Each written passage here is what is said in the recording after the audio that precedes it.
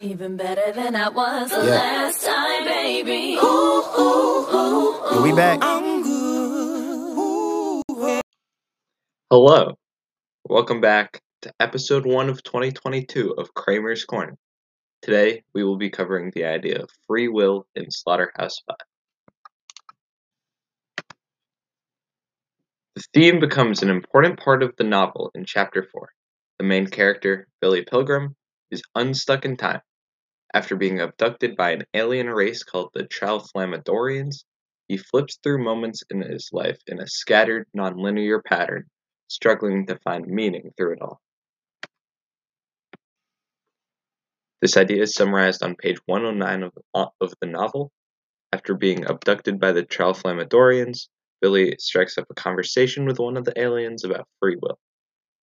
The quote reads, "If I hadn't spent so much time studying Earthlings," said the Tralflamadorian, "I wouldn't have any idea what was meant by free will. I have visited 31 inhabited planets in the universe, and I have studied reports on 100 more. Only on Earth is there any talk of free will." This quote gets us to start thinking about free will as it pertains to our own lives. As humans, we would like to think of ourselves as being in control of part of our existence. However, where does this seemingly infinite control end? At the end of the day, humans are just animals. We act, speak, and live according to a set of predetermined biological codes implanted in our brain. But does this come at the expense of free will? This becomes increasingly interesting when we think about how humans deal with severe traumatic experiences.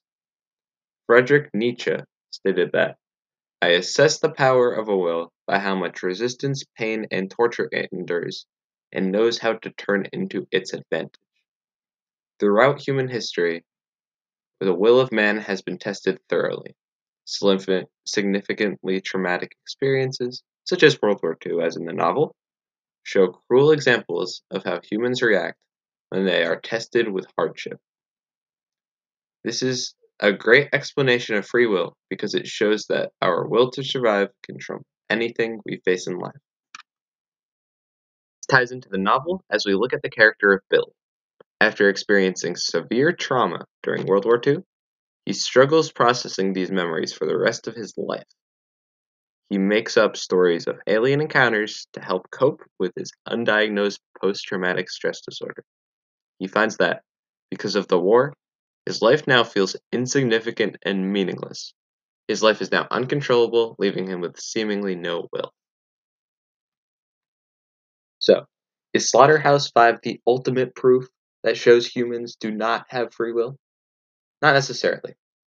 According to the Scientific American, the will is indeed free because it is all there ultimately is. Yet, the image is nature's seemingly deterministic laws, which reflect the instinctual runner consistency of the will. As humans, we do have a fundamental control over the way we act. However, as shown in the case of Billy Pilgrim, after experiencing severe trauma, our natural instincts may draw us back in to protect us from what we have been through.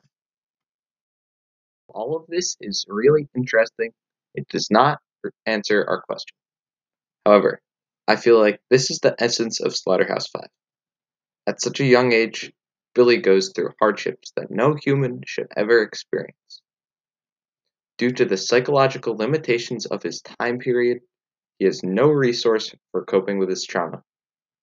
Feeling dejected from the rest of the world, he turns to science fiction to understand his new reality. He makes up grand stories of aliens and other worlds because it's the only way to process his new life. The idea of free will is presented so Billy can understand time after experiencing this hardship. While his will is technically as free as anyone else's, he needs to act this way in order to cope with his past, which is the brilliant idea that Vonnegut portrays in Slaughterhouse-Five. Thank you for listening, and I hope you have a great day, and I'll see you next time on Kramer's Corner.